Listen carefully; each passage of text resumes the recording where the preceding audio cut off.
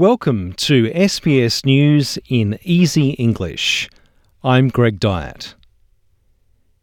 Greater Sydney's lockdown is being extended until Friday, the 30th of July, after 2 coronavirus deaths were reported in the latest outbreak.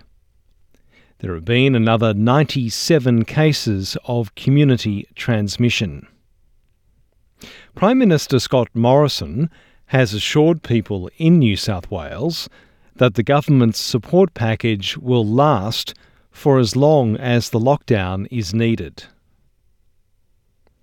A number of doctors who attended a virtual community leaders forum with Scott Morrison are asking the federal government to increase the supply of vaccines for southwest Sydney areas. GP and community activist Dr. Jamal Rifi attended the forum and asked Mr. Morrison for more vaccines. Victoria has recorded one new local coronavirus case, which is a person who was already in isolation.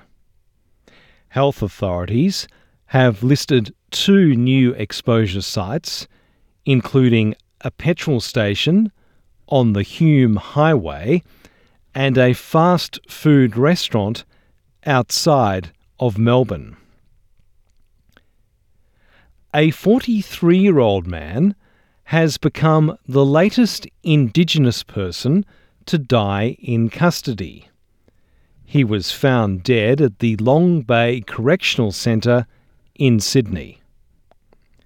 The Aboriginal Legal Service says Frank Coleman was found unresponsive in his cell, and his family is demanding answers. Almost 500 Indigenous people have died while in detention and in police incidents since the Royal Commission into Aboriginal deaths in custody in 1991.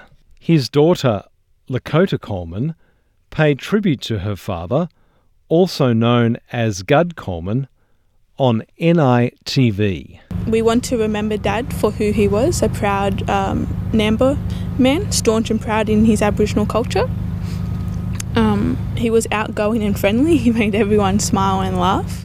A funeral ceremony has been held in Iraq for people who lost their lives in a hospital fire. More than 90 people were killed in the blaze at the coronavirus ward of the hospital, and dozens were injured. The coronavirus infection rate in the United States is increasing, with the number of new cases doubling each day over the past 3 weeks.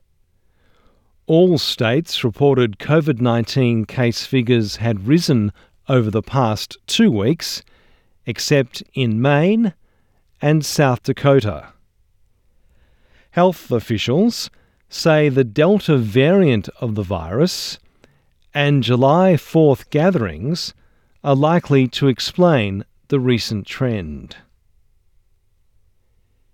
In sport, the International Olympic Committee says it has accepted the decision not to have spectators at the Tokyo Olympics. Earlier this month, organisers of the Tokyo Games ruled the event would be held without fans due to coronavirus concerns. International Olympic Committee President Thomas Bach says the safety-first mentality must be followed to protect the athletes. They want to feel the atmosphere in the stadium and the support coming from the public. But this decision and our support for this decision shows that we are walking the talk.